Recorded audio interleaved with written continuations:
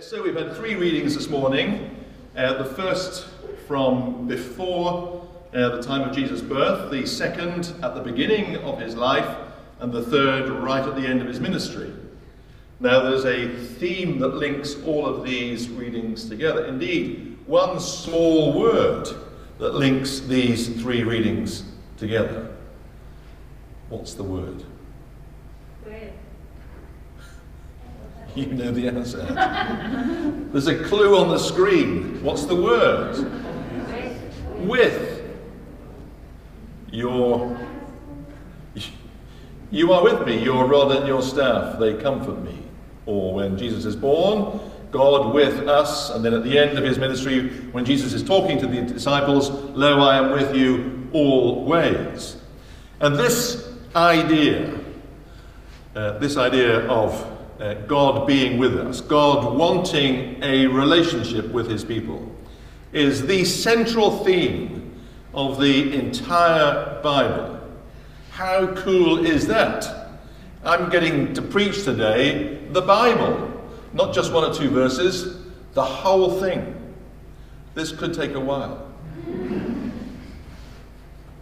It is an incredible thing that God wanted and has always wanted this relationship with us.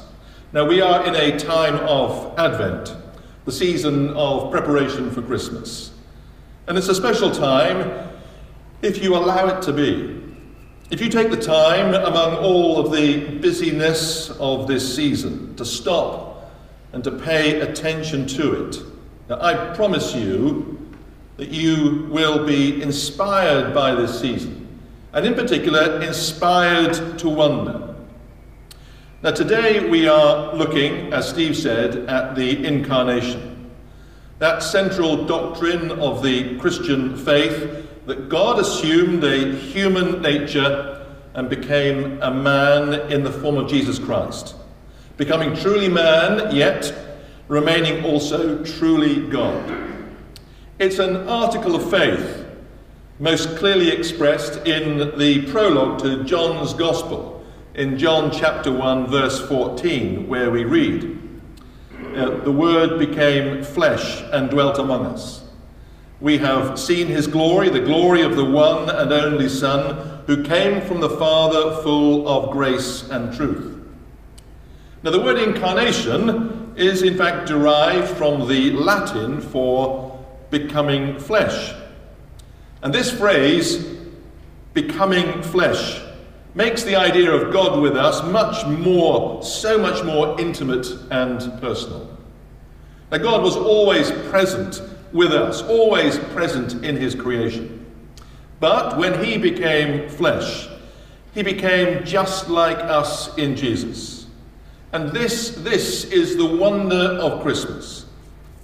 Many of the promises that God himself makes to us that we see recorded in the Bible, they flow from this moment when God became flesh.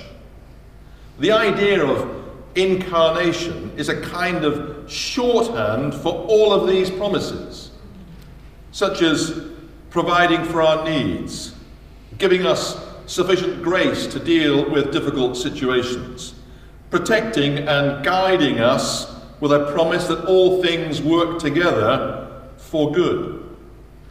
In Paul's second letter to the Corinthians and chapter 20, it says, "For all God's promises have been fulfilled in Christ with a resounding yes."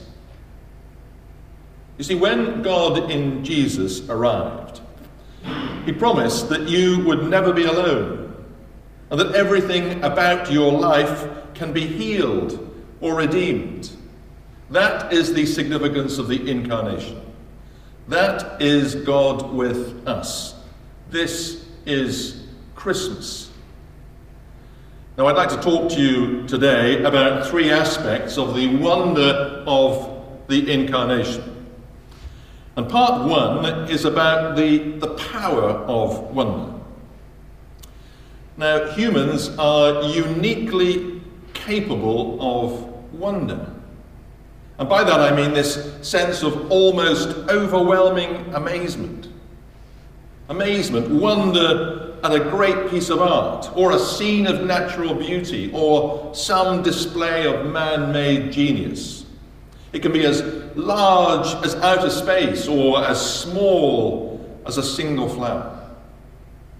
Now, do you remember that sense of wonder that came so easily and so naturally as a child? When everything from the stars in the night sky to an empty cardboard box could fire your imagination and make you feel alive.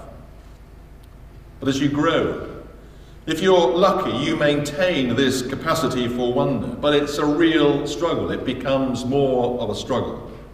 The realities and the responsibilities of adult life consume more of your time and attention. At home and at work, stressful situations and the constant demands and distractions of life can leave you feeling very far away from that version of yourself that is capable of finding beauty and mystery and meaning in the world. Now, if you'll forgive me, and at the risk of sounding very woke this morning, there have been studies, respected and respectable studies all over the world in a number of universities, which have demonstrated that a sense of wonder, a sense of awe, is really good for you. It does wonders for you. It can improve your physical and mental health, including, apparently, lowering the risk of depression and heart disease. Wonder improves your mood and makes you more satisfied with your life. It improves critical thinking. It decreases materialism and it increases humility. Wonder induces generosity and goodwill. And interestingly, some of the studies show that wonder makes you feel like you've got more time. Now, the reason people experience these benefits, according to the psychologists, is apparently because of a phenomenon which is called unselfing, or the small self effect. Now, you see, when we experience wonder, when we feel small in comparison to something else, that's when we experience this idea of being small. We experience wonder, perhaps, for example, when looking at the night sky or a breathtaking sunset or a mighty waterfall. And we feel small in comparison to these enormous things. We experience wonder when we're part of something which is much bigger than ourselves. And one conclusion of these studies is that in order to reap the benefit of wonder in our daily lives, we should change what we pay attention to.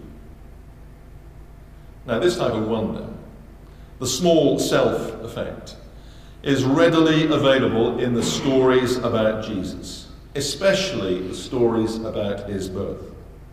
Now, let me read to you how the coming of Jesus to the world is recorded in my favourite children's Bible, the Jesus Storybook Bible. I've recommended this previously. If you're still looking for a good Christmas present for a child, or anybody, frankly, I can't recommend this enough. This is how the coming of Jesus is recorded in this children's Bible. The God who flung planets into space and kept them whirling around and around, the God who made the universe with just a word, the one who could do anything at all, was making himself small and coming down as a baby.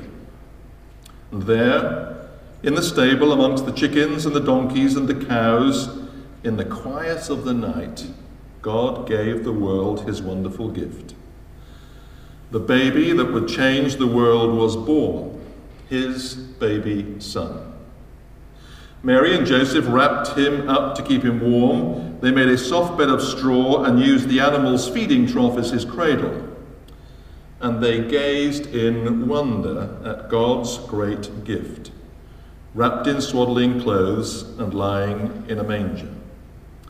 Mary and Joseph named him Jesus, Emmanuel, which means God has come to live with us, because, of course, he had. The Bible tells us that they gazed in wonder at God's gift and they named him Jesus, known as Emmanuel, meaning God has come to live with us. God with us. Now, I don't know about you, but I think that in the top 10 most profound things and ideas in the Bible, this short statement, God with us, could be number one. If God really did show up within his own creation at Christmas, then no story in the world carries more meaning than this one. Yet it's an idea that is so often, so frequently overlooked or ignored or undervalued, especially, ironically, at Christmas, when people are so keen to celebrate the season, they forget to celebrate the child. This is a tragic shame. The arrival of Jesus, the incarnation, was all part of God's plan. Since the beginning of time, God had been planning, and at just the right time, he put all of his divinity into a little baby, and the majesty showed up in a manger.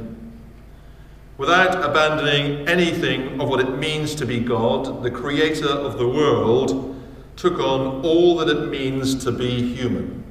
And this should inspire us to wonder. You see, it happened in a moment, in one moment, just one remarkable moment. And when it happened, the Word became flesh and dwelt among us. Now, the second part of the incarnation has to do with this little Christmas word, with. As we have seen, one of the names used to describe Jesus was Emmanuel, meaning God with us. And this idea of Emmanuel has three aspects. He is God, he is human, and he is with us. The trouble is, this enormous, almost unbelievable fact doesn't shock us anymore in the way that it should. Look at God as he's described in the Old Testament. Sometimes he's loving and close and slow to anger. But sometimes he is terrifying. He appears as a pillar of fire or as a mighty wind. Moses was only ever allowed to see God from a distance, and then only in part. And Moses spent his entire life dreaming of the possibility of a close and intimate relationship with a living God. Now, this fiery tornado of a God didn't just arrive as a human being. He doesn't just come as an adult, giving some teaching and then leaving. No, the designs were much grander than that. He comes as a baby, vulnerable and dependent. And the question is, why? Why did God choose this way? Why? Well, because God became fully human in every way so that he could be near to us in every way. This is the incarnation. It means that God himself suffered and that Jesus triumphed in this suffering. Christmas shows you a God unlike any other faith. Have you ever felt betrayed or let down or lonely? Have you felt desperate? Have you struggled with temptation in your life? Well, so has Jesus. It's many people's experience that they prayed for things and people and situations, and God apparently ignored their prayers. In the Garden of Gethsemane, Jesus asked not to be crucified, but his request was not granted. Jesus knows the pain of unanswered prayer, if you ever feel abandoned by God, Jesus would say, me too. This is the real meaning of Christmas. Christmas says God has been all the places you have been. He's been beside you by the still waters and with you in the shadow of the valley. Those places we all inhabit at one time or another. The incarnation is God saying, I understand every part of your life and I can be with you in every part of your life. It's God saying, my presence is more powerful than the thing or the situation troubling you, no matter what that is. Christian author Dorothy L. Sayers, a big friend of C.S. Lewis, a Victorian writer, she put it like this. God can exact nothing from man that he has not exacted from himself. He has himself gone through the whole of human experience, from trivial irritations of family life and the cramping restrictions of hard work and lack of money, to the worst horrors of pain and humiliation, defeat, despair, and death. When he was a man, he played the man. When he was a man, he played the man. He was born in poverty and died in disgrace and thought it well worthwhile.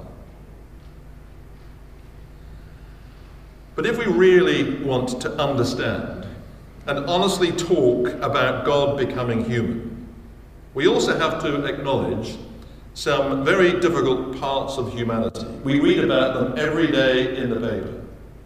And some of those very dark places also in our own lives.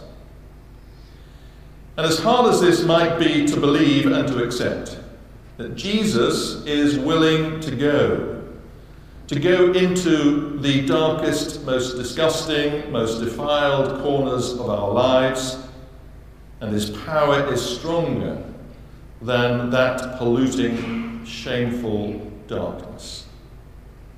The reality of this is captured in two verses in John chapter 1. The verse we read first, verse 14, where it says, the Word became flesh and dwelt among us. But don't forget verse 50, which says, the light shines in the darkness, but the darkness does not overcome it. God did become flesh, and he did dwell among us, and he still does, even in the difficult situations, and especially in the dark places. And this is such a message of hope for people who feel lost. This is the story of the incarnation. It is the story of God's love for you. This is Christmas. Joe and I are blessed now with lots of grandchildren. 4.5 years ago we had none, now we have 6. It makes Christmas very expensive indeed. And sometimes we have the grandchildren over for a sleepover at our house. Now, one of these grandchildren you will know, he's here this morning, although he's gone out to the children's ministry, little Artie. Now, Artie isn't keen on the dark. He prefers to have a light on when he goes to bed at night. Now, he's scared of the dark, but not because he's afraid to be alone. He's scared of the dark precisely because he's afraid he might not be alone. In his imagination, someone or something is in the bedroom with him. But if his nana goes into the room and lies down beside him, that's when he is no longer afraid, and he, little Artie, can go peacefully to sleep. You see, it matters greatly who is with you in the darkness. This God of hope and joy and love and peace, he is the God who is with us in the dark. This is the God who left heaven and walked with his people. He came not just to a handful of shepherds, not just to some wandering wise men, not just to Mary and Joseph. He came to all of us, to you and to me. God with us. God with the strong, God with the weak, God with the failures, God with the fragile, God with the lonely, God with the fearful, God with us. Beck last week in the introduction to this series looked at that lovely story of Simeon, that short but profound vignette following the birth of Jesus. Now Simeon had been promised by God that he would see the Messiah before he died. And so when Mary and Joseph presented their baby at the temple, the promise to Simeon was fulfilled. But Simeon, in speaking to the parents, said this. And it was something that the Bible tells us really pierced Mary's heart.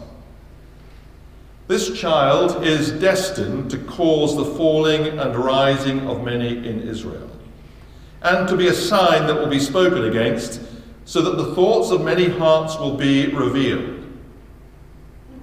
Part of the wonder of the incarnation could be that it is threatening, so threatening to us. If God really did become human, and really was born as a baby, and was in reality the King of all kings, then the challenge facing us is the prospect of having to surrender our right to rule ourselves. But that's difficult and often seems beyond us. Yet the good news of Christmas is that even when we cling to our own darkness, even when we choose it because we prefer to stay in the shadows, this Christ child comes to us. Jesus wasn't born because the people asked for it. He wasn't born because the people were good and they deserved it. Jesus was born because he wanted to come, and he wanted to redeem his people, sometimes even from themselves. The wonder of the incarnation is this: that God loved the world so much that he sent his own Son, that whosoever believes in him might be saved. So can I encourage you this year to make Christmas personal